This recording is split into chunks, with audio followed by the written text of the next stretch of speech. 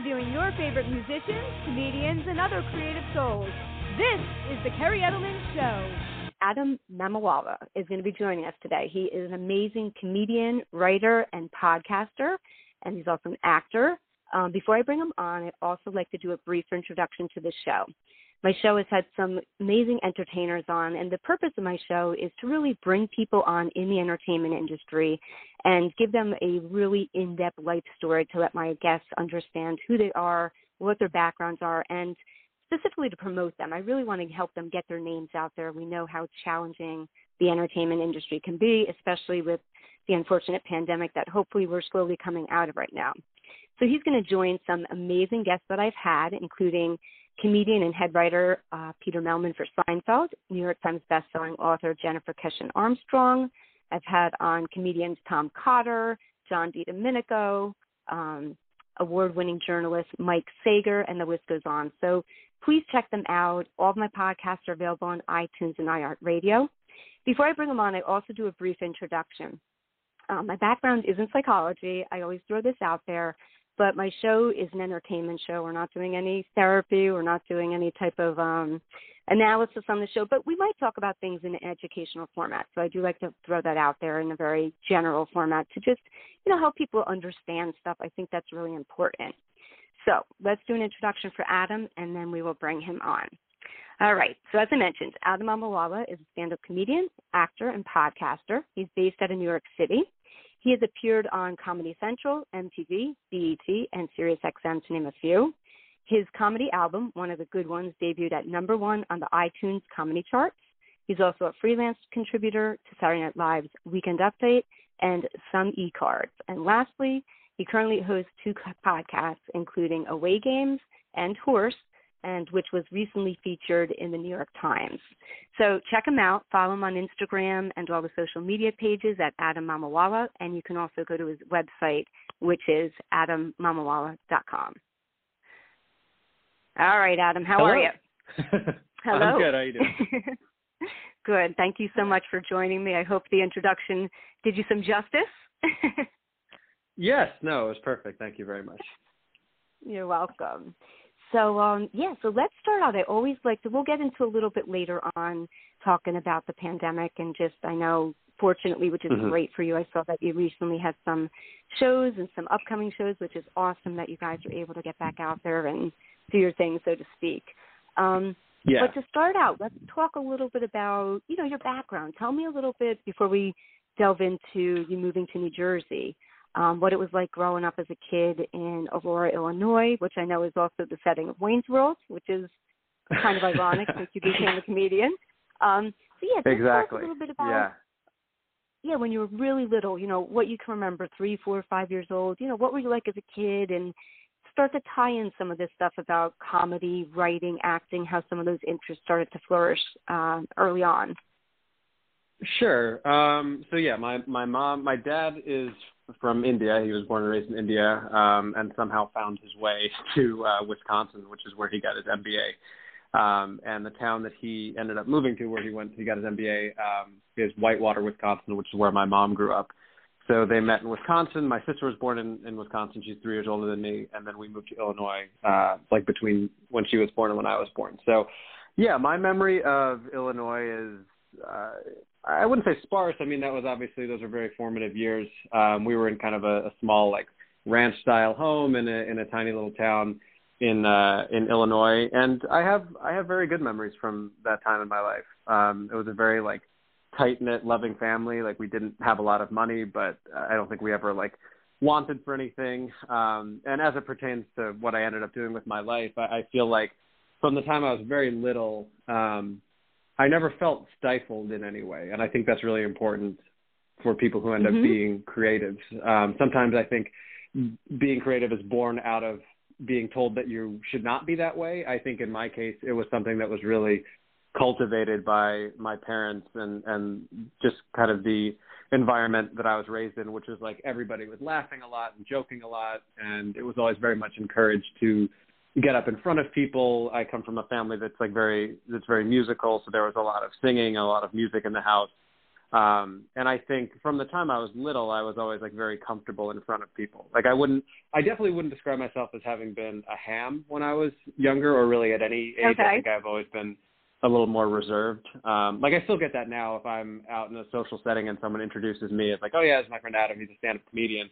I think sometimes I don't live up to what people's perception of that would be, which is like someone who's very, who's a class clown or who's very outgoing. But yeah, it was a very nice childhood. All my mom's family lived in the Midwest, so there was a lot of like seeing her family and being around people like that. And I think that's really my memory of it. And also from the time I was little, my parents exposed me to a lot of comedy without me even knowing it. Like a lot of really old, Charlie Chaplin and Buster Keaton and Laurel and Hardy and even like the old Little Rascals cartoons and stuff like that. And I Love Lucy. Like I remember watching all of that as a kid, and I feel like just through osmosis that kind of got into my brain somehow or another. Yeah, so no, thank you for setting the stage, no pun intended, with your family. So like you said, they were definitely exposing you to comedy. Now you're interesting, and we'll pull in your parents a little bit with, of course, what you feel comfortable sharing. Your mom went to University of Wisconsin, right, where she was studying art history. So she definitely had some type of a background, right, in art. What about your dad? What did he get his MBA in? Well, he was in the business world, so he got his master's in business, and then ended up working in sales for a while, and then more of like a leadership position. He worked for MetLife for a long time, and then MassMutual. Oh, nice. Kind of like in the insurance world, but like he loves music. Like music was always a big thing in our house. We would go to these. There was like a whole community of people in Illinois where we would go to these like Indian music parties, and that was a big part of my childhood. And then my mom, like she's the kind of person who, like in another timeline where she didn't get married or didn't start a family, like she absolutely would have been somebody who was like an art history professor at a college or like a docent at a museum or whatever the proper word would be for that. But she's the sort of person who just has this like incredibly wide range of knowledge of a lot of things, like to the point where my sister and I encouraged her to like try to be on Jeopardy, because she's that person who, if you're watching Jeopardy after the news, you're like, how do you know all of these, like what part of your brain is that stored in that you like know about these paintings by Edouard Manet, but you also know about like the Byzantine Empire and baseball statistics, like how, so just a very, like, both of my parents I think are very impressive people. Yeah, no, definitely. Very interesting backgrounds with both of them. And I even saw your mom had designed some, and we'll get into more of you in a second, some of the masks that you had during the pandemic, and they were great. Like I was looking at some of it. No, it was really creative, and they were really cool.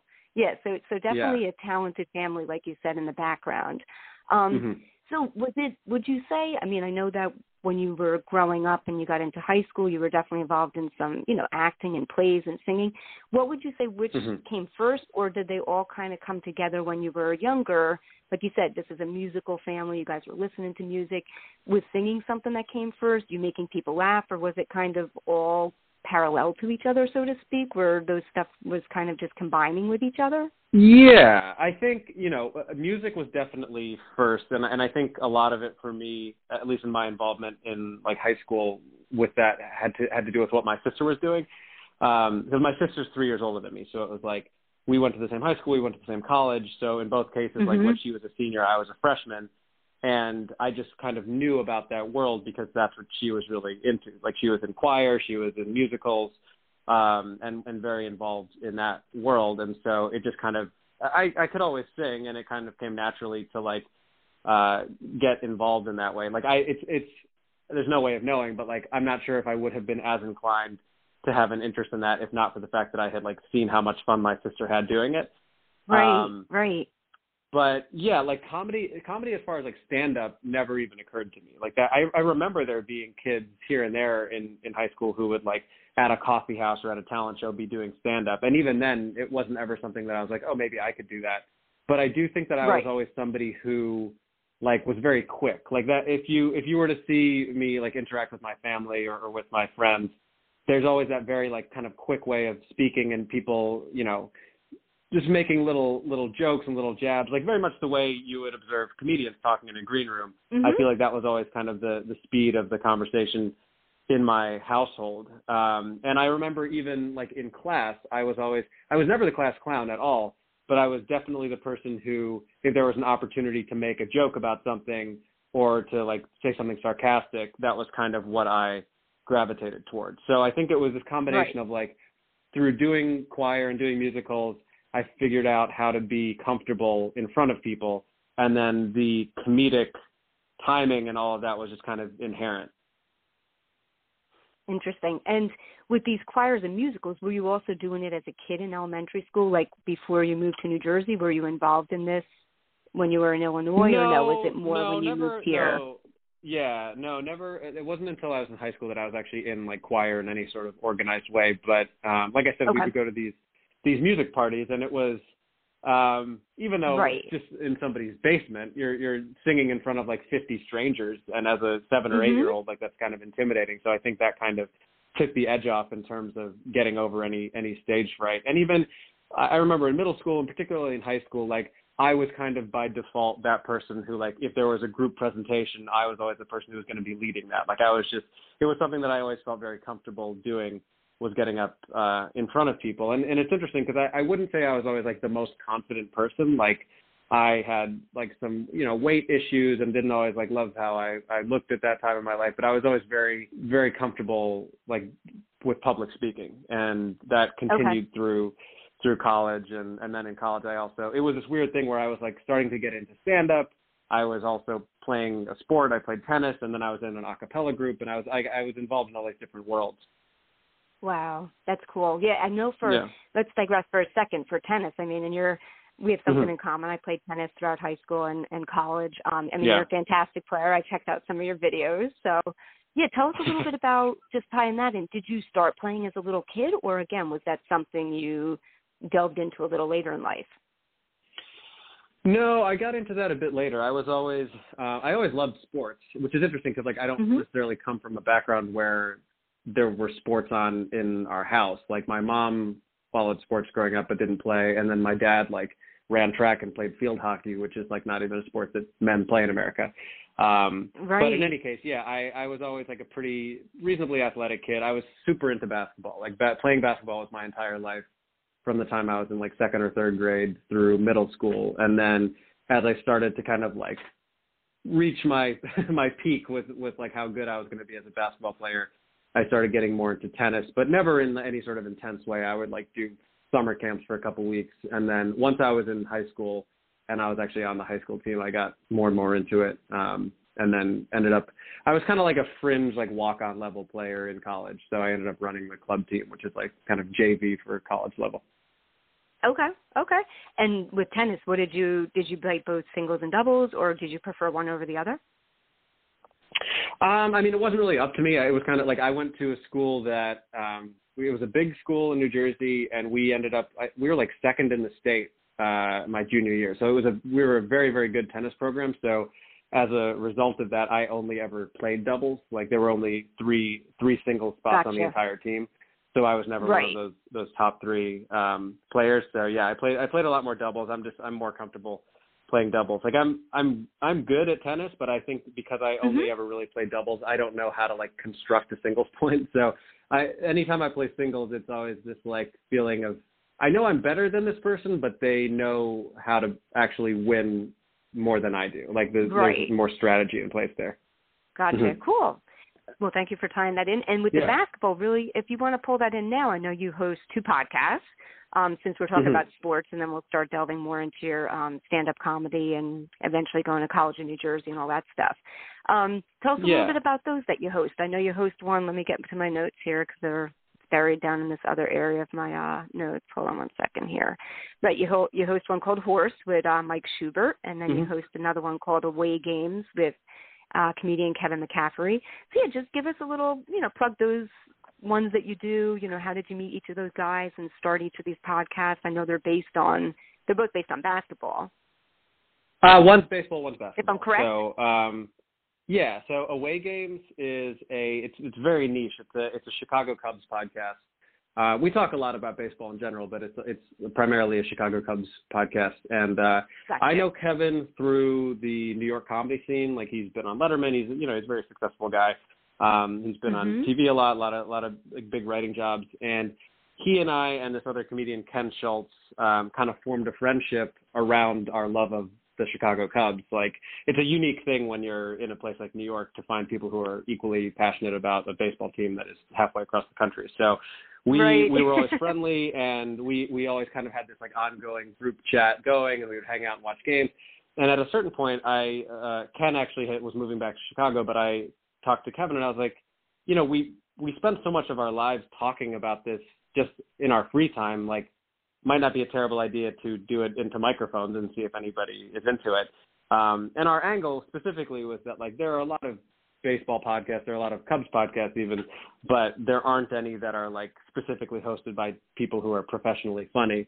So our goal was, like, can we talk about baseball and be really knowledgeable about it, but do it in a way that's different than people just talking about stats and talking about numbers and that sort of thing. So we have a fairly modest following for that, but the people who are into it are really into it. And it's like, we would be doing this anyway, so we might as well release it for people. And one thing that was kind of cool is that during lockdown last year, we were able to interview a lot of players because people who ordinarily would never have had time for us all of a sudden had nothing to do. So we've interviewed like probably about 10 players over the past year. And even That's later awesome. today, actually, we have an interview with an ESPN reporter. So we've been able to like pull some pretty good guests for that. And then with Horse, that is something that I was brought into last year. So Mike Schubert is a friend of mine who I've known, I guess, since I was like 19 and he was 15. I actually taught him tennis. That's how I first met him. I was a tennis instructor at this camp, and he was there with another kid, Chris, and like they were the only two kids who were like old enough that I could actually like BS with them and like be friendly with them. And so, long story short, Mike is a very successful podcaster. He hosts a show called Potterless, which is like I think the biggest Harry Potter podcast that exists. So he's a podcaster professionally, and he started this podcast called Horse with Eric Silver, and the whole idea was they wanted to make basketball accessible to people who are not basketball fans, because a lot of the people who listen to this Harry Potter podcast and the other podcasts on this network are people who are like not into sports at all. So the idea was, how can we talk about basketball in a way where we're talking more about like the stories involved versus what LeBron James averaged in a playoff series. So that's the whole angle, is like we're doing more like human interest stories. Like we did one recently that was about like Dennis Rodman having a weird friendship with Kim Jong-un, or like just things that are very kind of bizarre. And we focus on that. So, I started doing that almost a year ago. I guess his co-host had other things that he needed to focus on. So I joined on with Mike last summer. I guess we've probably done like 20 episodes together, something like that. And we got like a little write-up in the New York Times, which was really cool. And there's a pretty solid following for that. So it's been fun to like jump into something where there was already somewhat of an established audience. Yeah, no, congratulations. That's great. Really, really cool stuff. And Thank you. I think it's so cool how, if you want to use the word eclectic, you are, because as we delve into your career and everything you're doing, I think it's so neat to see someone who has his hands in a lot of different things, and your comedy can cross over to that stuff. And I don't think all comedians necessarily, lots of comedians often say, I'm not saying everyone, but that stand-up is where it's at. You got to do stand-up, when there's so many other niches and things that you guys can actually get involved in and contribute to. So I think that's just really cool, something about you. That stands out. You're welcome. Thanks. Okay, so tell us a little bit about what's progressed to what led to you moving, you and your family moving from Aurora, Illinois to, if I have it correct, Hillsborough, New Jersey, around when you were, I guess, about 9 years old. What led to that, move, and how was that transition for you? It just came down to my dad's job. Like he was working for MetLife, and he was in a position in Illinois, to my understanding, that like he was only going to get so far if we stayed in that area. And moving to New Jersey was an opportunity to really like kind of up his salary pretty significantly. and just, provide a better life for us. Because when we were little, my mom did not work.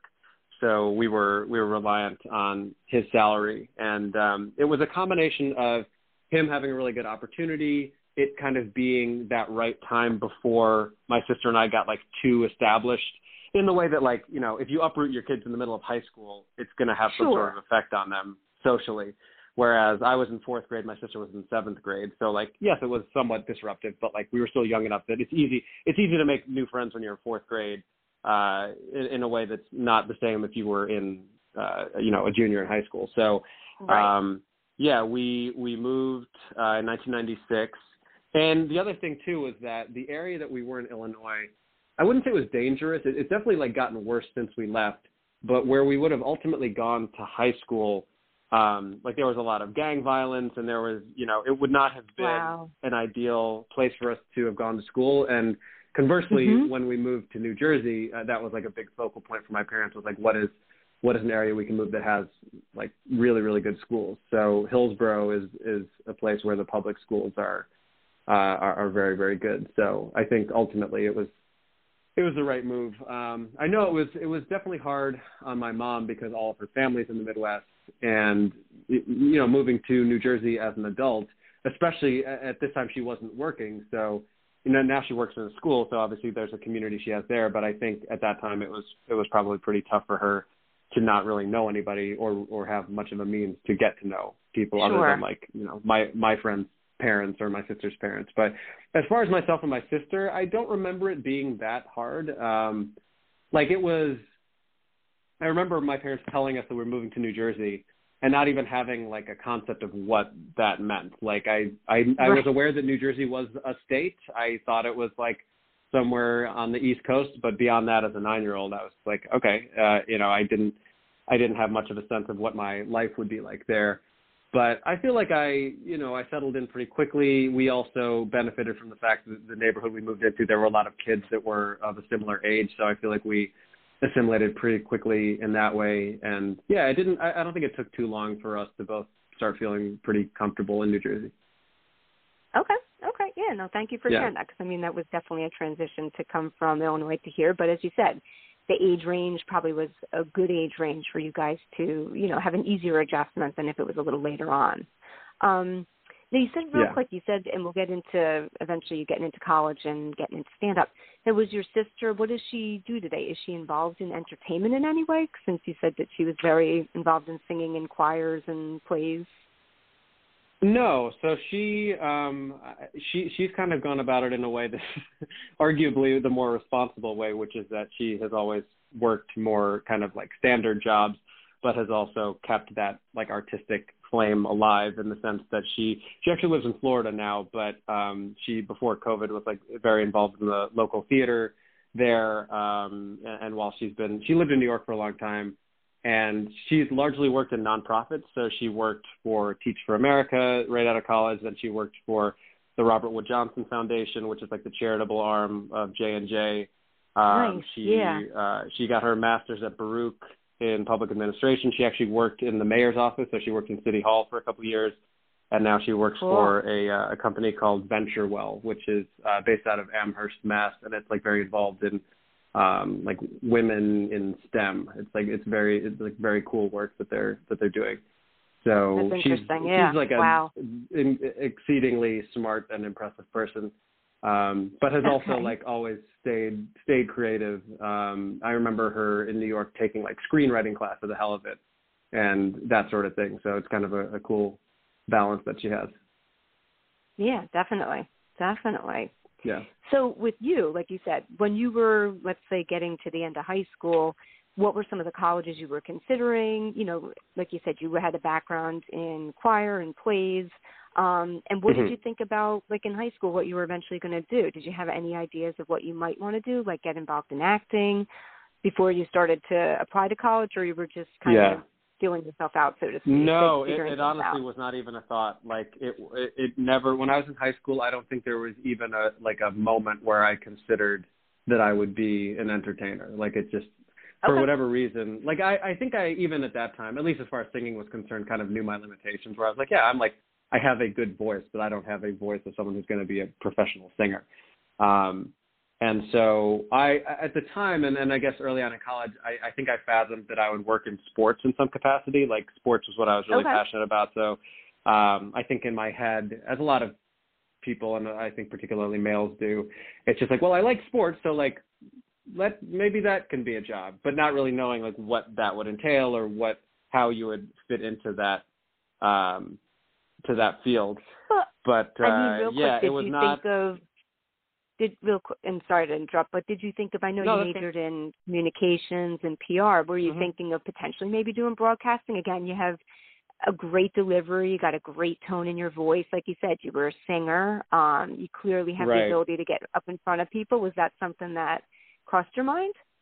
Weirdly, no. And I don't know why. I think there was a point in college where I thought to myself, like, oh, maybe I could be like a news anchor or do something like along those lines. But yeah, for some reason, broadcasting never really even occurred to me. And it was more, I think my angle was more like, oh, maybe I could do like PR or marketing for a sports team or that sort of thing. So yeah, as far as how I landed on the College of New Jersey, again, my sister having gone there was a big influence because since she was there, I would go like visit her at school, and I was familiar with the campus, and she just absolutely loved it. And I ended up doing early admission there, and I would have applied to other colleges, but my parents basically had an arrangement with us, which was if you go to a public school in state, like we will cover your education. If you choose to go elsewhere, like you can do that, but you are going to be responsible for covering the difference, which looking at it as an adult, that seems like a perfectly reasonable deal. At the time, I feel like I was kind of bent out of shape about it, like, oh, this isn't fair. Because, you know, people where we grew up in Hillsborough, it's a reasonably wealthy area. And I was friends with a lot of people who were like applying to 40 schools just for the hell of it. And I remember feeling a little frustrated because just for pride's sake, if nothing else, I feel like it would have been nice to be like, oh yeah, I got into Cornell or whatever it was, just so you can like brag about it to your friends. Sure. But yeah, my sister, I think she was like the salutatorian out of like 500 kids, so she got a full ride to TCNJ, and then I got a pretty sizable academic scholarship. So yeah, I guess my parents and my sister and I made out okay. It was certainly nice to not have like student loan debt coming out of college. I know. Yeah. I mean, you hear about what people have today, and it's just, I mean, especially with the rates are of colleges today compared to, you know, like you're saying, like 10 years ago or whatever it was. Yeah. It's tremendous. Right. So yeah. Well, congrats with that. So as you said, you're involved in tennis in college, you're involved in, you know, singing, the choir. Let's start to tell us a little bit about, you know, who was this friend that, you know, in your freshman year, I guess you said that I was reading about, you know, you were kind of turned on to comedy, you know, it's the first time you really considered doing it. You know, who was this friend that turned you on and got you to, or if you just decided to go to the Stress Factory and do an open mic night? And tell us a little bit about that experience and who that person was that, you know, tried to push you a little bit. Sure. So he's like my best friend from childhood, really. Like he was my closest friend in middle school, and we kind of, we didn't hang out as much in high school, but we always kind of maintained a friendship predicated on sports. Like his dad always got hooked up with all these free tickets for, I don't even know what exactly he did, but we would always get free tickets to Nets games and baseball games and whatever. And so, we were at a New Jersey Nets game, and I guess what was happening was that throughout the game at various times, I was just like commenting on certain things or observing certain things. And at some point he kind of mentioned, like, I feel like you talk like a stand-up comedian. And I didn't really know what he meant by that. And he was like, just like the cadence and like the way that you like observe things, it sounds very much like comedy. Like I wonder if that would be something that you would be good at. And I'm probably wildly paraphrasing what the conversation was, but that's my memory of it, was that he kind of like planted that seed. And I was like, yeah, like it was almost this thing of like, how had I never thought of this before? Like if I'm somebody who's good at public speaking, I am like comfortable in front of people, and I'm funny, it's amazing that I wouldn't have put those pieces together and said like, oh, maybe this is something that I would try. But I think it also coincided with me getting more into watching stand-up comedy and like knowing more about that that world anyway. So like, and it was very much the kind of like basics that you would expect of someone at that age, which is like, I was listening to like Dane Cook, and then like someone, a friend of mine introduced me to Mitch Hedberg, and that like just made my brain explode. And I was getting exposed to all these different things. This also coincided with when Chappelle's Show had really taken off. And I mean, I honestly, I think Chappelle's Show like changed my brain chemistry. Like, but I would say like Chappelle's Show and watching Monty Python as a kid were the two things that like just like blew my head open in terms of just knowing that was something that a person could do, and that you could be that like irreverent and funny. And so, I remember that at that time I like wrote down a couple ideas that I had from that game, and I started like building a set where the focal point was like talking about going to a basketball game. And I eventually worked it up to like a 5-minute set, and I went to an open mic at the Stress Factory in New Brunswick, New Jersey. And of course, because I wanted to do well, I like made sure that I had a bunch of friends come and watch me, so that even if I bombed, everybody would, laugh out of pity. Right? Yeah, and I remember it going well. I have no doubt that if I were to see that footage now, if it existed, I would be like, oh, I'm horrible. But I was at least good enough that it made me want to do it more.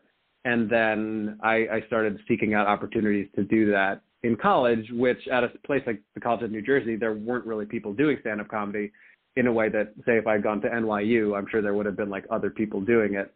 So it kind of became something that I was known for, and I liked that. I think like that it also coincided with me kind of coming out of my shell and being a little more confident in a way that I hadn't been before.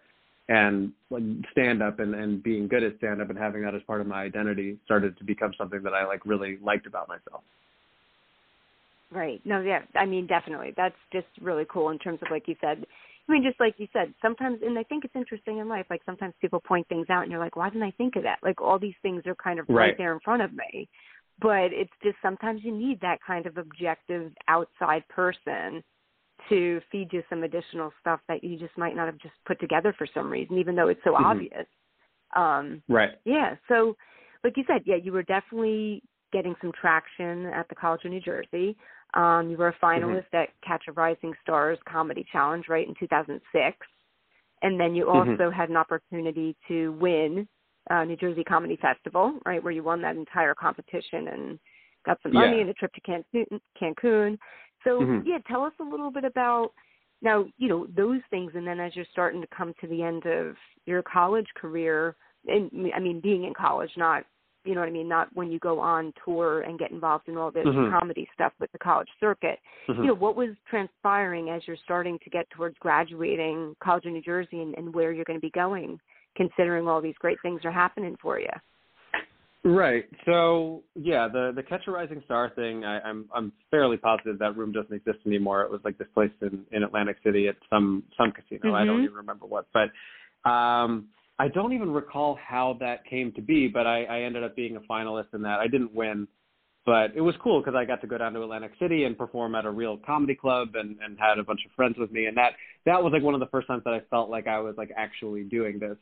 And then my junior year was that New Jersey Comedy Festival, which also doesn't exist anymore. But at the time, the idea was that they would go, I think they went to like maybe 10 or 12 different colleges throughout New Jersey. So they went to like TCNJ and Rutgers and Monmouth and whatever else. And they had these preliminary rounds, and 3 people from each college made it to the finals. And so I was one of the 3 finalists from my school.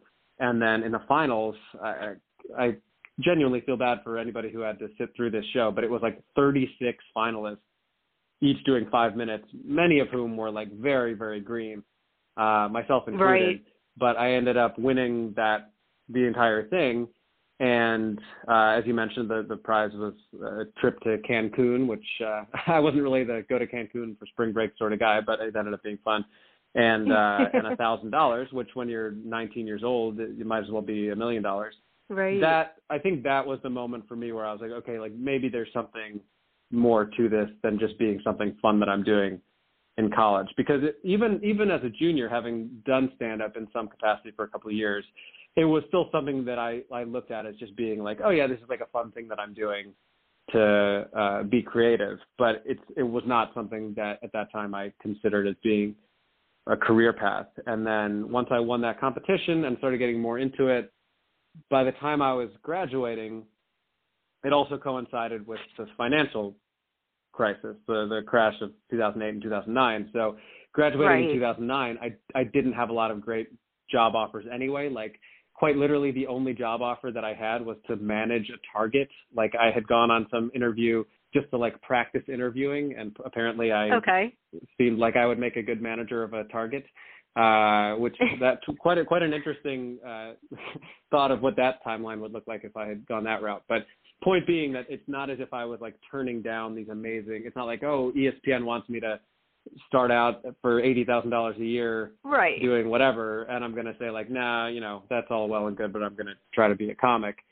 There wasn't a lot available to me anyway, and so it kind of just occurred naturally, where as I was getting more and more into it and starting to get more passionate about it and really realizing that this was something that I loved, that it seemed like the right time to take that sort of chance, because I wasn't giving up that much anyway.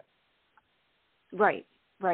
So what did you, like you said, like what did you do to get this, aha moment, so to speak, in around 2009, where it was like you were thinking about this potential job in Target and maybe what other, like you said, minimal prospective opportunities you had would work. What led you to saying, okay, I think this is the time, I got to try this. I don't want to regret it. I don't want to look back. What was that moment like for you? What was it like talking with your parents? And then, so to speak, I guess in a way, what was your game plan of how you're going to start to tackle this? Sure. I mean, I've told this story before on other interviews, but during my senior year, it was like the last semester of my senior year, I had started to do bringer shows in New York. So they're the sort of, I'm sure you know what that is, but for listeners who might not, it's something that a new comic will do when they want stage time in New York or at a bigger club, where essentially the deal is you get to perform for 5 minutes or 10 minutes if you bring X number of people. So at that time, I was still early enough in my career, and it was like exciting enough for people to watch me that I was able to finagle people to come out to shows. So maybe once every month or two, I would go up to New York and do these 5-7 minute spots and bring a bunch of people out. And I remember I had a spot in the city. It was like February of that last semester of college. And at the time I was dating somebody, and we got into some big argument about something that I don't even remember what it was. It's not important. But the point is, I was like in a terrible mood, and I was like, I don't even want to do this show. Like but I felt bad because I had all these people coming. So I sucked it up, and I took 2 trains to New York, and I did this show and had a great set, and I did 5-6 minutes, but it went great. And I remember being really aware of the fact that every moment of that day up to the point that I got on stage, I was miserable. And then 6 minutes later, I stepped off of the stage and I felt great. And I was like, if that is something that I can feel from doing something for 6 minutes, that seems powerful enough that I shouldn't ignore it. That means something. And that was kind of this flashpoint where I was like, you know what, I think I'm actually going to do this. And I didn't know what that would look like. I didn't really know. It's to say oh, I'm going to be a comedian.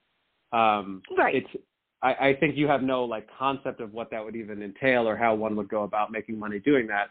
But this is where my communications background came in, because I think I was also very kind of business minded in a way that you wouldn't expect somebody who's 21 to be, where I was like, okay, well, I've decided that this is what I'm going to do. So I am going to make a business plan for myself and do research and contact people. And so one of the things that I did at that time was I looked up people who were doing things that I wanted to do. So I would look up people who seemed like they were touring a lot of clubs, and I would send them an email or send them a message and ask if I could pick their brain. Or I would reach out to somebody who was big in the college circuit and say, hey, I'm graduating soon and I want to be a comedian.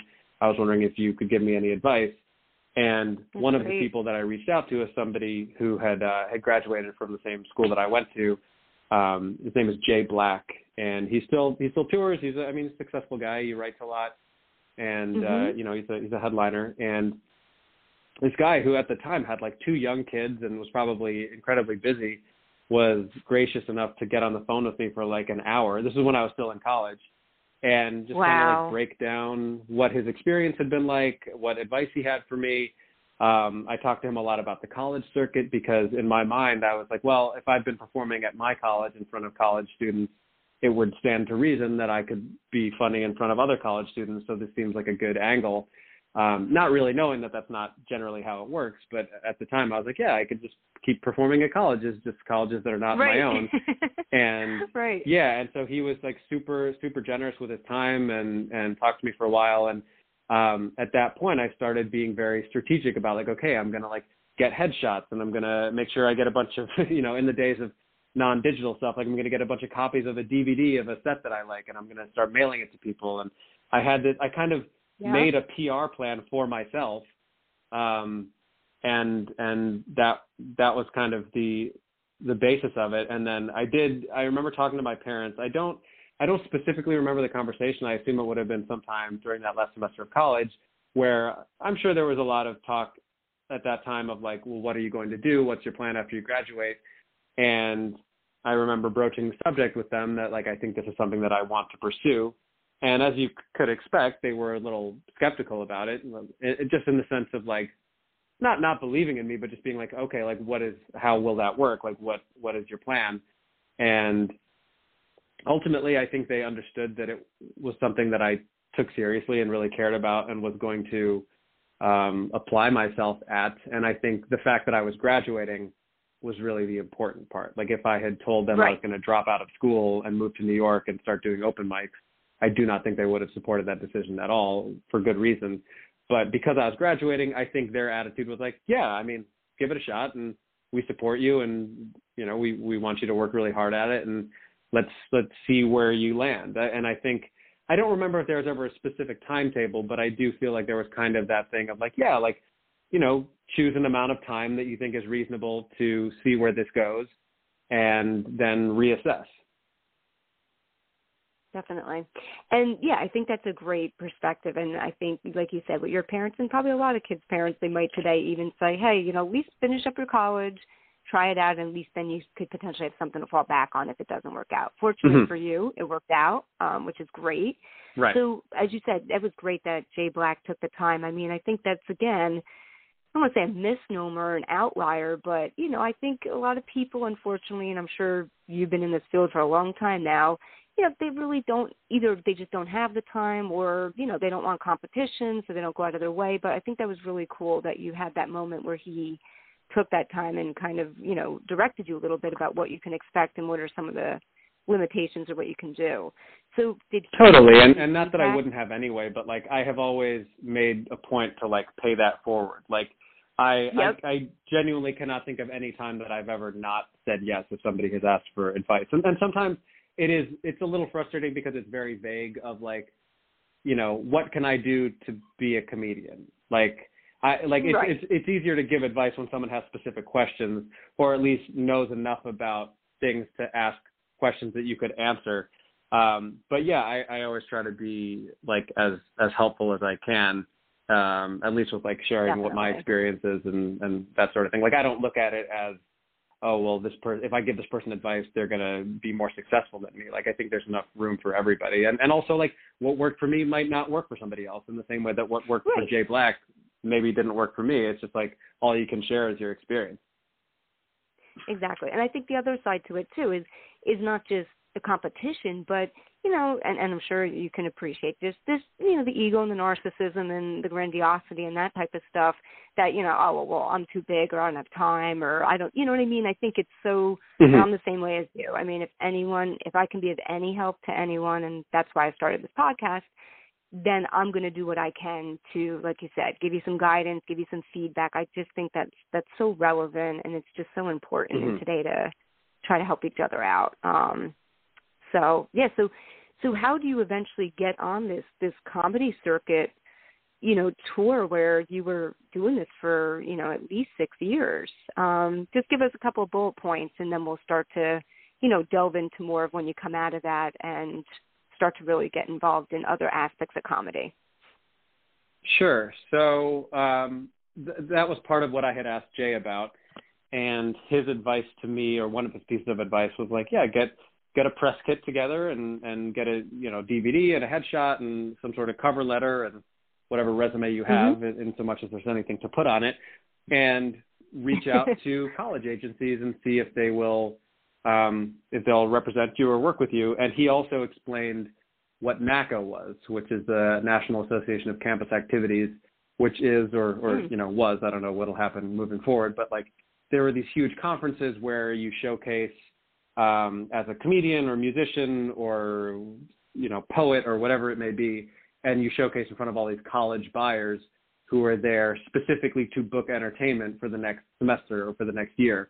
So like they are coming there with their checkbooks. They want to accomplish this in one weekend to make their lives easier. And the idea that you submit for these things, whoever the board is who makes those decisions picks X number of comics and performers, and then these students and student activities people are getting like a curated experience where they're watching all these people showcase in some convention center. So I got headshots done. I got all that stuff together. I mailed out 20 press kits, physically mailed these things out, and largely didn't hear from people, or if I did, it was a lot of people saying hey, thanks for reaching out, but we have a full roster. We're not looking for anyone, or people being pretty blunt, which was hey, it's clear that you're pretty new at this. So keep working at it and reach out again sometime in the future. Right. But there was one agent who was yeah, man, I can tell you're really young, but I think that might be a good fit for colleges. I see some potential here, and we're not going to represent you, but we are we're willing to submit you for these conferences.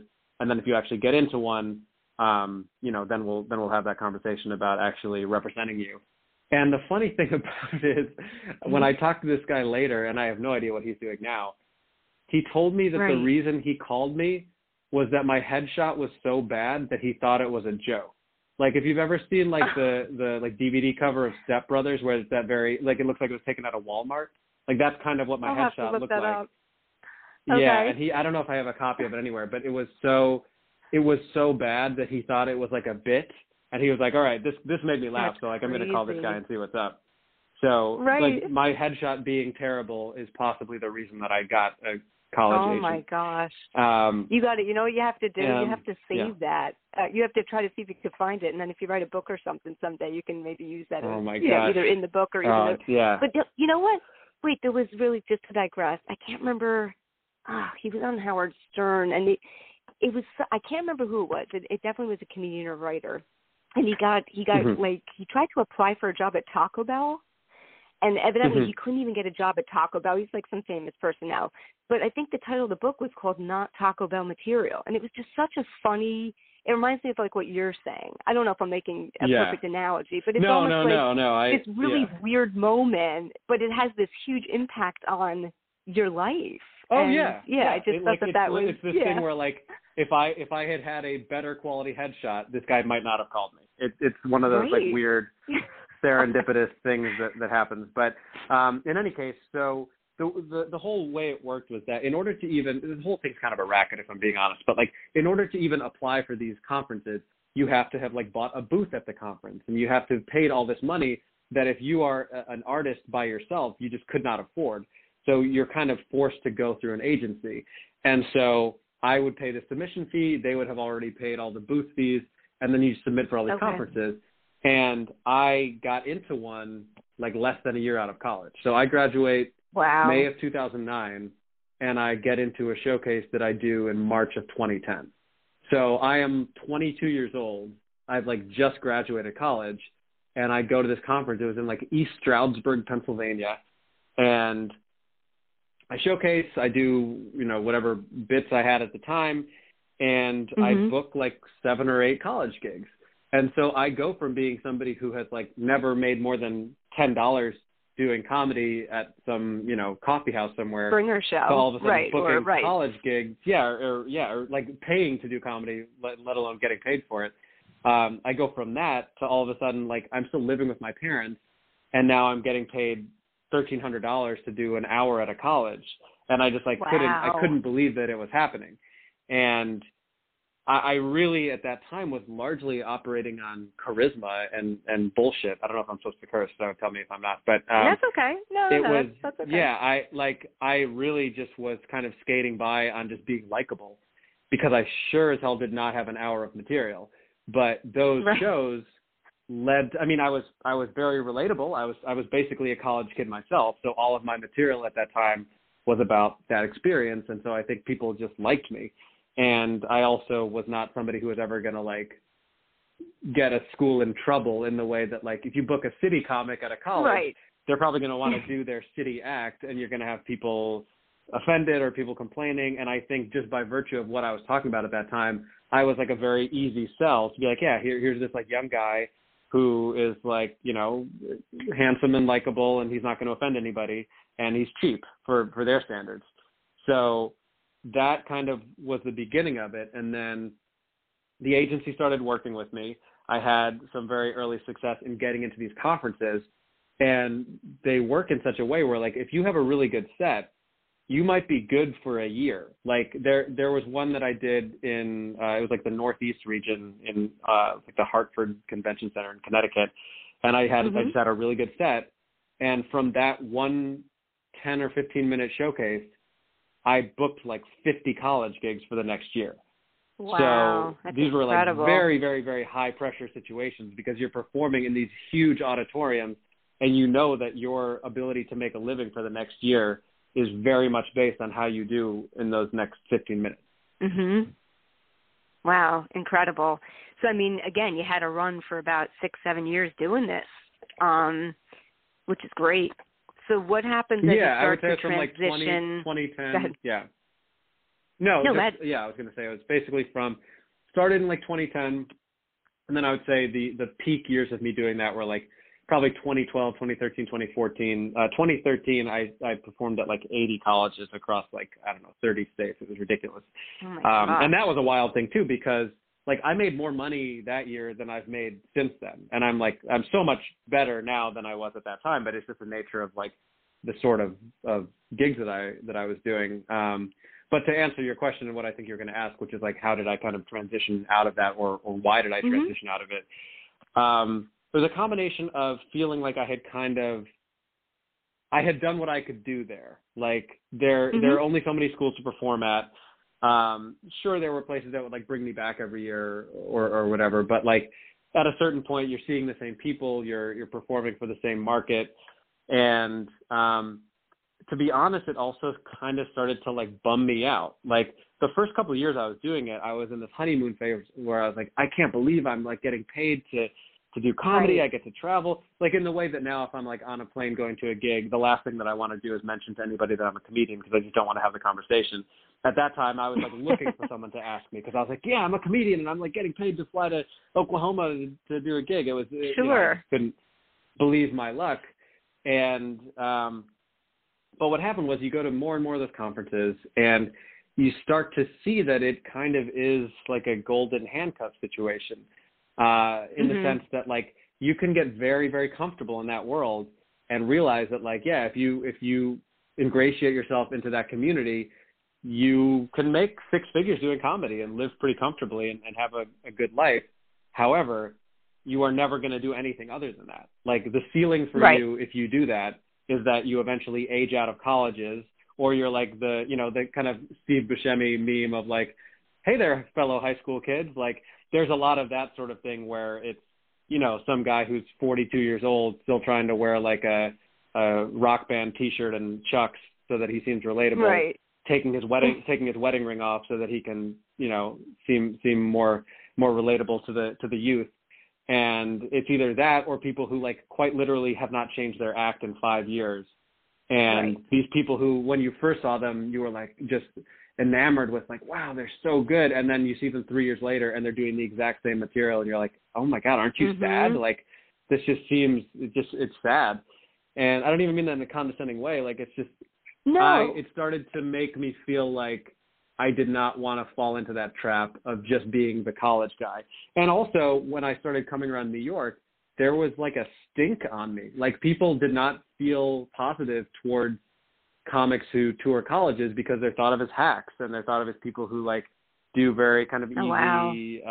Low-hanging fruit sort of material, and have this very like niche, like you're basically thought of as like a clown who goes and entertains a bunch of 18-year-olds. And as I got to New York, as someone who was already touring colleges and started to see the caliber of comedy that was happening here, even in like dingy basements, from people who like don't make any money doing comedy, I think it was a real wake-up call for me where I was like, oh, I've been succeeding in an incredibly narrow lane within comedy. But if I ever actually want to be respected as a comic or thought of as a comic versus like thought of as some guy who does colleges, I can't keep doing this forever. Right. So, and again, like you said, I think, and you seem like someone who likes that challenge. You like to grow as a person. You're not someone who just wants to stay, like you said, in this one lane and just kind of do that for the rest of your life, so to speak. So, So you move out of that transition and you move to New York in around 2015, right? And what are you initially, doing to get involved in, like you said, a different aspect of the scene, so to speak, and get out of the college world? Yeah, so I moved there a bit sooner. So basically, I guess it's 10 years ago this year that I moved like out of my parents' house, and so in 2011 I moved to Hoboken, so I was like city adjacent. But at that time I was I was like dipping my toe into the New York world, but I was still doing a lot of college gigs. And then a couple of years later I moved to Astoria. So I've been in New York for like 8 years. And when I first got here, it was really just a lot of like trying to go out as much as I could and trying to meet people and do open mics and really kind of like embrace how awful it was going to be. Like I think there were a couple weeks early on where I was very defensive and I would be like at these open mics just doing horribly. And there was this part of me that was like, oh, what do these people know? Like they don't even make money doing this. And I'm off making thousands of dollars at colleges. Like they're just jealous. And like, I had that for like a week. And then I think I kind of looked at myself in the mirror and I was like, no, you know what? They actually just are good at comedy and you're not. And you need to figure out how to do that. And the biggest thing that helped me was that I was able to start co-hosting a weekly show at Beauty Bar, which is this little like dive bar on like 14th between 2nd and 3rd. And that was an opportunity for me to meet a ton of people because we would be booking comics every week. That also was that becomes its own kind of currency where like you book somebody on your show, they book you on theirs.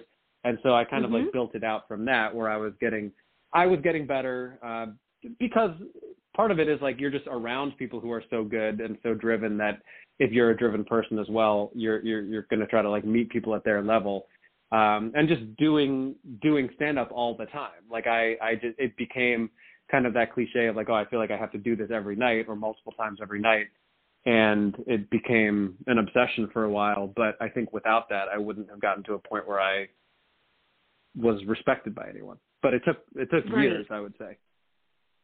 Yeah, and I mean, that's what you guys say, that you got to keep at this, too. I mean, it's not something, and I think, when I read some of this stuff about you, you reiterated even when you got out of college, you didn't anticipate, oh, I'm going to be on Letterman tomorrow night or I'm going to have a #1 sitcom TV show. And I think just having, that groundedness about you, I think that is so important if you want to get involved in pretty much any type of entertainment world, so to speak, industry, to have that type of equality. So, pulling a little bit, in 2017, you put out your debut album, which became #1 on the comedy iTunes charts, and it was. Thank you for sharing it with me. It was just incredibly funny. Some of the highlights I loved about it. Yeah. I mean, just the one thing that was really funny too, because I'm into not heavy music, but I do like new metal bands and hard rock and stuff like that. You mentioned something about a kid from high school saying he couldn't believe that he ironed a polo T-shirt for this show. What were those? Just out of curiosity, do you remember the bands that you were performing? No, I have no memory of it. They were very much like local New Jersey bands that I was for some reason. So it wasn't like Metallica or Pantera or something. No, God no. It was whatever the worst version of like a local heavy metal band that's formed in somebody's mom's basement would be. Oh gosh. But such a great album. Really, really good stuff. Just tell us a little bit about, I know that you had an opportunity to meet Gary Goldman, and he had been it seems like I don't want to say a pivotal moment, but it was definitely someone who you've spoken very highly of. And, how did he impact you? And talk a little bit about your album where people can pick it up, and we'll then get back to some other stuff. Sure. Yeah. So I had actually recorded the hubris involved in this is shocking to me, but I recorded an album as a senior in college, which is just wild to me. Like, it's still, I'm sure there are copies of it that exist somewhere. I don't want anyone to listen to it. I'm not proud of it, but it is something that happened. And then I did like a DVD a couple years later. But yes, for all intents and purposes, that was one of the good ones, was the first like actual album that I released. And to me, it was just this thing of like, I was getting to a point where I felt really good about where I was at as a comic. I was getting more established in the New York scene. I had all this material, like some of which I'd been doing at colleges, a lot of stuff I developed in New York, where I was like, I really love this material. I'm also getting kind of sick of it. And I think this would be a good moment to like have this as this like moment in time of stuff that I really want people to hear, but I'm maybe not super excited about doing anymore. And the timing just seemed right. And as far as Gary Gulman is concerned, I had recorded the album, I guess, I'm trying to think of the timing of all this, but he's somebody who I just like admire a ton. I think he is one of the most brilliant joke writers and just one of the most brilliant minds in comedy. And I had an opportunity to feature for him in Vermont, which is where I ended up recording my album at the Vermont Comedy Club in Burlington. And he just was someone who I was like super intimidated to even be in the same room as, and was just unbelievably generous with his time. And what's even more amazing about it now is that, having seen his latest special, The Great Depression, which is brilliant, when I featured for him, that was when he was like really in the throes of like really severe depression. And oh, wow. The fact that he still made a point to, like, he offered to meet up with me, and like he bought me lunch, and we just sat and talked about comedy for hours, and was just exceedingly kind and generous, and had very like laudatory things to say about my work. And it just, I don't even remember the timing of it. I don't even remember if it was before or after the album was recorded, but I just remember it being something that I was like, man, like if Gary Gulman thinks that I'm good, then I think I'm probably ready to record it now. That's awesome. No, that's so cool. Yeah. Just, again, having another one of those moments where, someone really is supportive of you in the industry. That's a huge name. So that's great. Yeah. Congrats. Yeah. Really cool. Thank you. And I don't know how comfortable you feel, because it was interesting you brought up just Gary Gulman, struggling, having some depression that he was dealing with. And you can feel comfortable, of course, sharing whatever you want. And if you don't want to talk about it, that's fine. I know in 2019, there had been something where you mentioned going through some really difficult personal issues that potentially had impacted your ability to work and was also costly for you. Do you want to share some of that, or, at least highlight what was going on and how you were able to cope and move on? Yeah, no, I mean, I may be somewhat obtuse about it, but yeah, I mean, That's okay. So I got divorced in 2019, and it was really unpleasant. Not that it would ever be like a fun experience, but it was like particularly painful and rough. And it's interesting timing as we're doing this interview today, because I have a Just for Laughs showcase tonight, and the part of my set tonight is kind of highlighting how like drastically my life has changed since the last time I was doing one of those sets, because 2 years ago, like, things really started to like fall apart in a really bad way in the spring of that year, and it coincided with when I was auditioning for Just for Laughs. That's all right. And a lot of my set and a lot of what you heard on that album was me talking about being married and being happily married. Yes. And right. It was this very surreal experience where I did a Just for Laughs showcase in 2019 where my set was like mostly material about like, hey, I'm like married and it's great and I'm so happy, with the reality that I was like essentially separated at that time. but I did not have the ability or time to like come up with a new act about what was actually going on. And so for a couple of months of that year, I mean, there was a time where I like almost stopped doing stand-up altogether, just because I was trying to like keep my life in one piece. But the other thing that was tough was that I'm somebody who's like very autobiographical in my stand-up, or I've gotten to that point. And I think that because of the fact that so much of my material was about my marriage and about being married, I just felt like a fraud for a large chunk of that year when things were really tenuous. And I was like, it was this weird world of like going out and doing shows where I'm like talking about being happily married and then coming home to a very unhappy marriage. And it was very like taxing mentally. And so once we actually like, it was decided that we were getting divorced and then kind of things were in motion that way, I started talking about it on stage. And my move, whatever my opinions are of like how things were handled, I'm not the sort of person who is going to like disparage anyone.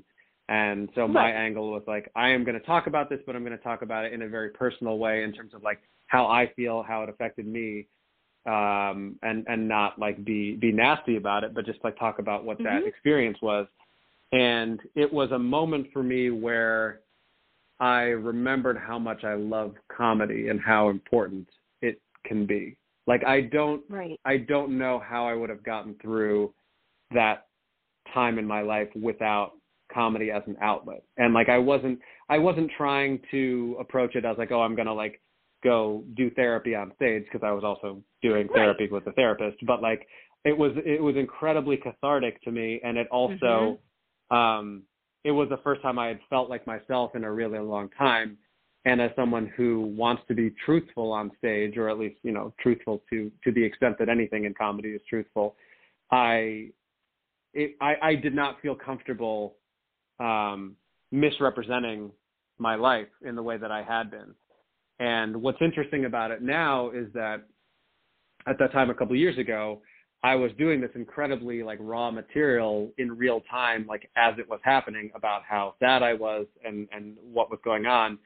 And now post-COVID, or in so much as you can say post-COVID, but like coming out of it, in doing this set tonight, I'm doing a lot of that material, but I've also had to recontextualize it to make it honest to who I am in this moment, which is I'm not sad anymore. Like, yes, it's still painful to think about those memories, but like I am happy most of the time, and I'm dating somebody, and I'm very happy with her. And I think for me to go on stage tonight and act like, you know, woe is me, I got divorced and everything's terrible, would be as much of a misrepresentation as 2 years ago was when I was like, yeah, everything is great. So I think at any given moment for me, it's just important to be as truthful as I can be to where I'm at. Also because I'm an actor too, but like I'm not such a good actor that I can really sell something that's not true to me. And that's what it felt like a couple of years ago, was that I was like putting on a good face and quite literally acting my way through a set that I knew was just not true anymore. Yeah, no, I mean, thank you for sharing that. I'm sorry to hear about that. But I think, like you said, it also comedy for you. And I think me personally, I'm not a stand-up comedian, but that's what I use to cope in life. I mean, I use some really dark humor sometimes to deal with stuff.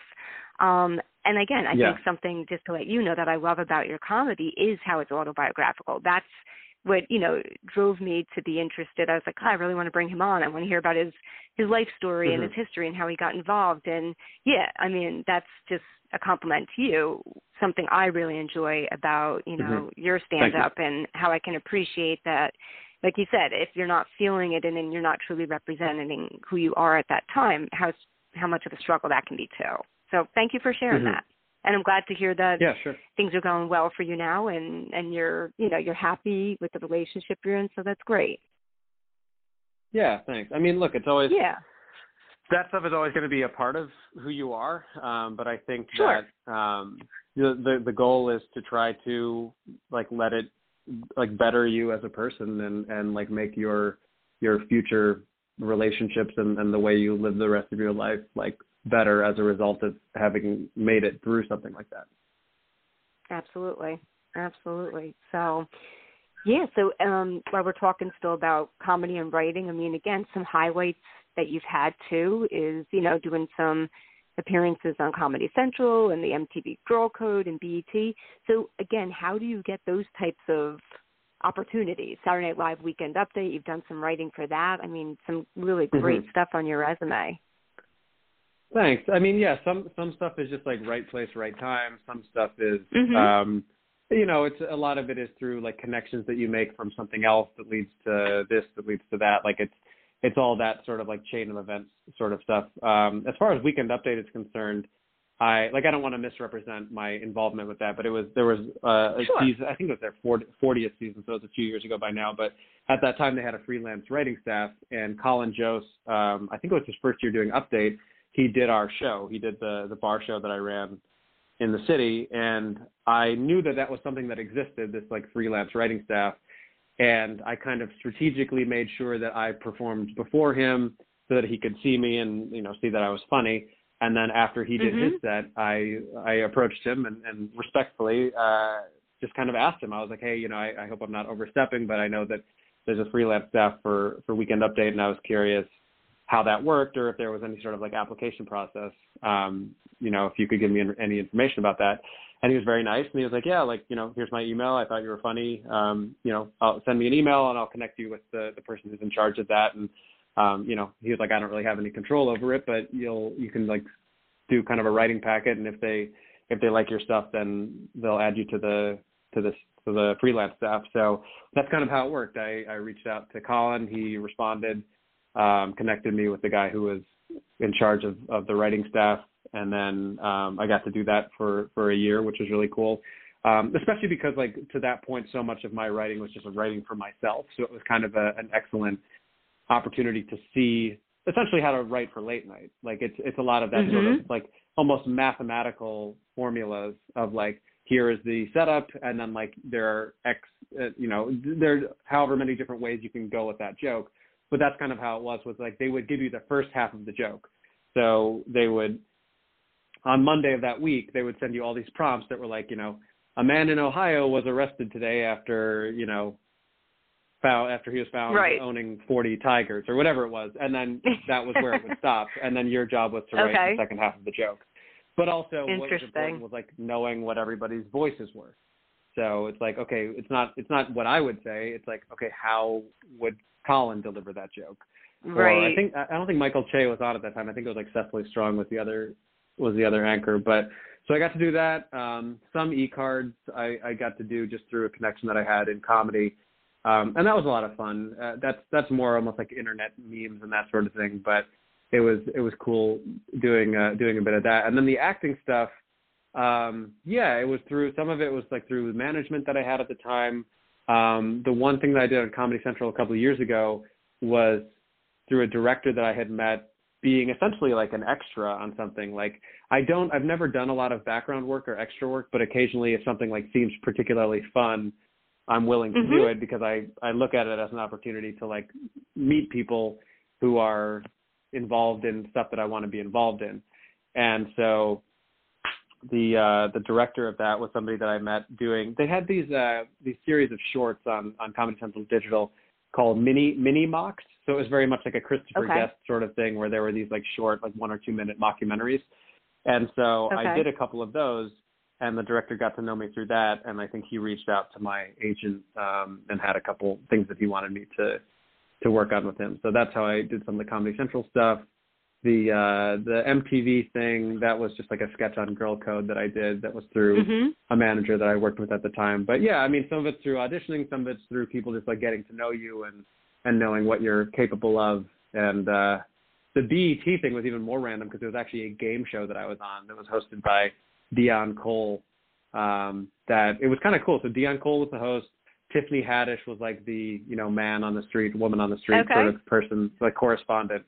And then Wanda Sykes was the producer, so she was there on set. Oh, wow. So, nothing really resulted from it, but it was a cool, I flew out to LA with a close friend of mine, and we got to do that game show. That's great. No, I mean, congrats. So many cool accomplishments that you've had. Yeah, really cool. Thank you. So, Yeah, and then to tie in, so all this wonderful stuff is going on and you're really moving, and then unfortunately the pandemic hits us. And we don't have to spend a ton of time on that, but just, give us some highlights. I mean, you were able to creatively find other outlets, using Zoom and doing various types of, comedy events. Just tell us a little bit about the challenges with that and, again, the silver lining, so to speak, with some of these other opportunities that you were able to get on board with. And then hopefully now, like we said, we're slowly coming out of it, which is a great thing for you and everyone else in the entertainment industry. Yeah. I mean, I think I want to be careful to like acknowledge how wildly like privileged I am that like when COVID happened, I had like a place to go and a roof over my head and was like okay financially and all of that stuff that is like more important than anything. And also that, knock on wood, to this point, my immediate family has been okay. But I think looking at it from a like, how does this affect me personally standpoint, there was a part of me, a big part of me last year that was like, you've got to be freaking kidding me. Like, because to have come out of what was such a horrific year in 2019 personally, and then just be coming out of that. Like there were things that both in my career were like super exciting that were happening.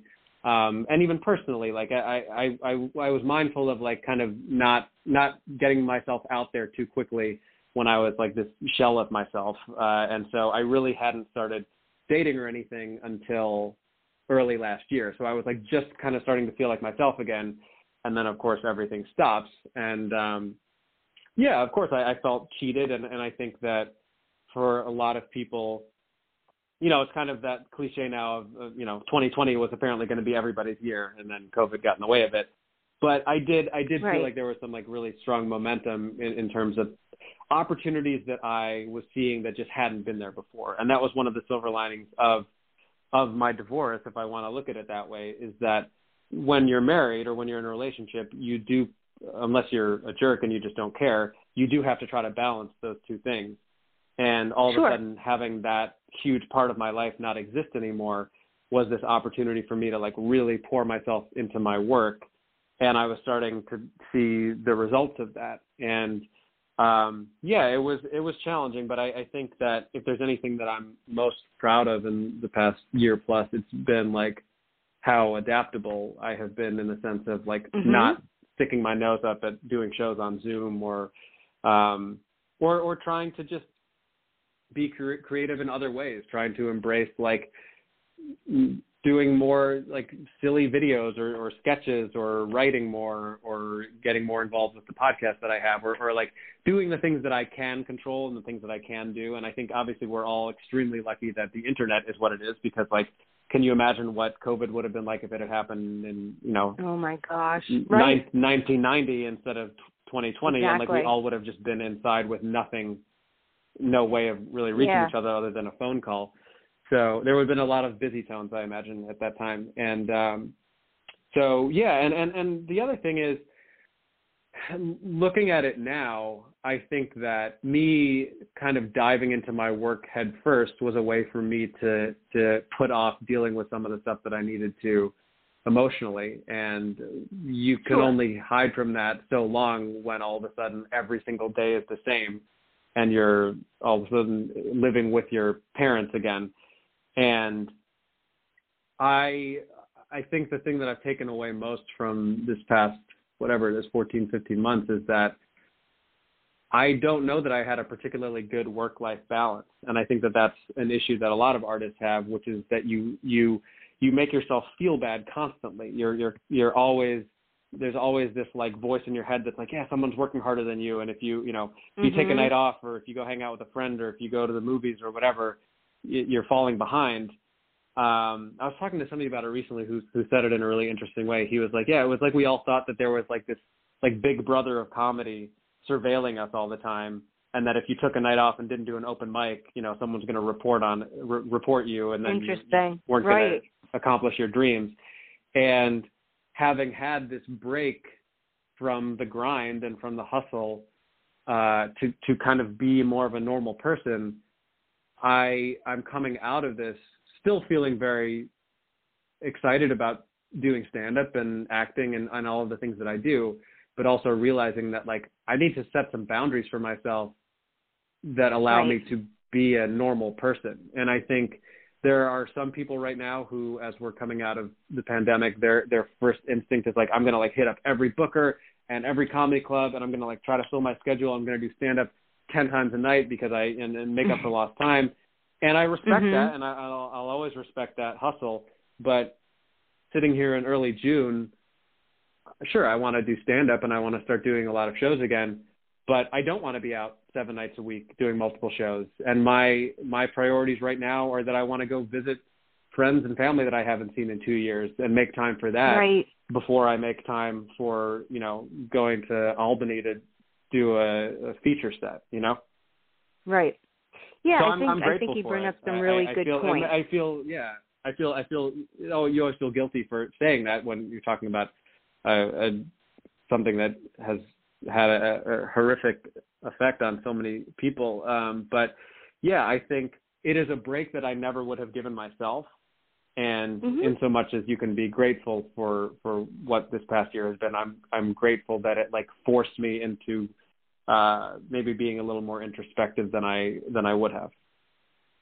Yeah, and I think that's an important point. Like you said, you're looking at it from your individual situation. Everyone has their own situations and, reasons they do what they do or look at it from their perspective. But, yeah, I think being able to reflect, like you said, and be more introspective and learn about yourself and what you need, I think that's huge because if you kept going on, doing the grind, right, you might have noticed maybe at some point you would have said to yourself, I can't do this anymore. And how disappointing would that be with all of your talent to stop? Right. You know what I mean? So I think it for you, it had its negative moments, but it also had some positive aspects to it to help you out. Right. Yeah. Definitely. But I'm glad that we're slowly but surely, hopefully coming along so that, you and everyone else can start getting back out there and doing, what you're passionate about and giving us comedy and music and whatever it is that we've been missing for so long. It's been nice to get back out there a little bit over the past month or two. Once I was fully vaccinated, I was like, okay, like now I feel that it's at least like reasonable to even consider starting to do that. But what's amazing is that in some of the shows I was doing in the past week or two, getting ready for this Just for Laughs showcase, I think I thought that I would be like really scared and be like, I don't want to like be in a room with people again. But it's amazing how quickly you start to feel comfortable again once you're in your element. That's great. At least that's been my experience. Yeah, I mean, so this is hard. I mean, we've all, and again, everyone, we're not going to get into, politics and things like that, but I know everyone has their own, perspectives on whatever it is, vaccine and, et cetera, et cetera. But that's great that you can start to feel comfortable. Because I know for some people it's going to be rough. You're so used to being cooped up and isolated. And if you are really conservative when it comes to, your viewpoints, I'm not saying conservative politically. I'm just saying in terms of taking care of yourself and not being around people because you don't want to expose yourself or others. I think it could be challenging for some other people. But hopefully with due time, we will slowly get back to some type of normalcy, Yeah, and I think you got to hope that there's some sort of like renaissance that comes out of this. I think that people are absolutely like starved for entertainment and for live entertainment specifically. I think we all miss going to concerts and going to comedy clubs and all of that. And I'm hopeful that bodes well for the entertainment industry. We'll see, but like I have no doubt that people are going to be very excited to go back to Broadway, and it seems like people are already excited to be in comedy clubs and even last year and doing a lot of the like outdoor shows that were certainly challenging when you're performing in like broad daylight without a microphone. People were great audiences because I think they were just so appreciative of the fact that there was anything happening and anything for them to be entertained by. Yeah, no, exactly. Definitely. Yeah. So let's start wrapping things up, Adam. I mean, thank you so much. I mean, you shared so much interesting stuff, and it was an absolute pleasure having you on. Thank you. Share where people can, absolutely. Yeah, show your social media sites where people can find you, your website, and all that good stuff. And then, of course, you're always welcome back on in the future when you have some new stuff coming out, whether it's a new album or some other stuff in the works, you're more than welcome to come back on and promote yourself. Thank you. Everything for me is pretty consistent. It's just my name, so it's Adam Mamawala, which is not the easiest name to share when you're on stage, and hope that people can figure out how to spell it. But I'm sure there will be links. But it's Mamawala is my last name. I'm at Adam Mamawala on Twitter and Instagram. My website is the same, adammamawala.com. My album you can get anywhere you get albums. It's on Spotify. If you have a subscription, you can get it on iTunes. I'm also going to put it up on Bandcamp, which is something I found out about recently, that like all the money goes to the artists. They have like a thing like cool. Like the first Friday of the month or something like that. Anybody who buys an album, like 100% of it goes to the artist. But yeah, beyond that, I think that's mostly it. I don't have anything to promote too much other than the podcast that I co-host for those of you who are into sports or want to check something out that's like sports adjacent. But yeah, I think that's all I got. Okay, great. Yeah, so and just so you know, if people can tune into the live interview today, there will be, podcast available to stream and download after our interview. So feel free if you want to promote it so people can check out the interview at their convenience. Yeah, all for right? Sure. Absolutely. Okay. Well, thank you so much, Adam. Cool. It was an absolute pleasure having you on. You're an exceptional talent, and I'm really looking forward to continuing to follow you and see what you're up to. Thank you. I really appreciate it, Kerri. Okay, great. Have a great day. All right, you too. Take care. Bye. Thank you. Bye. All right, everyone. Adam Mamawala, comedian, podcaster, writer, and what a great interview with him. Please check it out if for some reason you couldn't tune in or you tuned in late to the interview. There will be a podcast available to download and stream on iTunes, iHeartRadio, and other major digital sites after we are done. So again, thanks for tuning in. Follow the Kerri Edelman Show. I'm on Facebook. You could also befriend me if you're interested. And I'm also on Twitter and Instagram at Kerri Edelman. In the process of setting up some more interviews, so please follow me and you will see the post of who's coming up. And again, I have I have about over 250 interviews now with national comedians, musicians, writers, journalists, even illustrators now, cartoonists I'm incorporating. Yeah, so please check them out. I really home in on a unique, different type of interview. They are long, but you're really going to get a cool experience of what these people's lives are like and how they got involved in their professions. And it's not a cookie-cutter interview. I really take some time to do my research. So check them out. Download it, follow it, and, give me some comments about what your thoughts are. Thank you so much, and have a great day.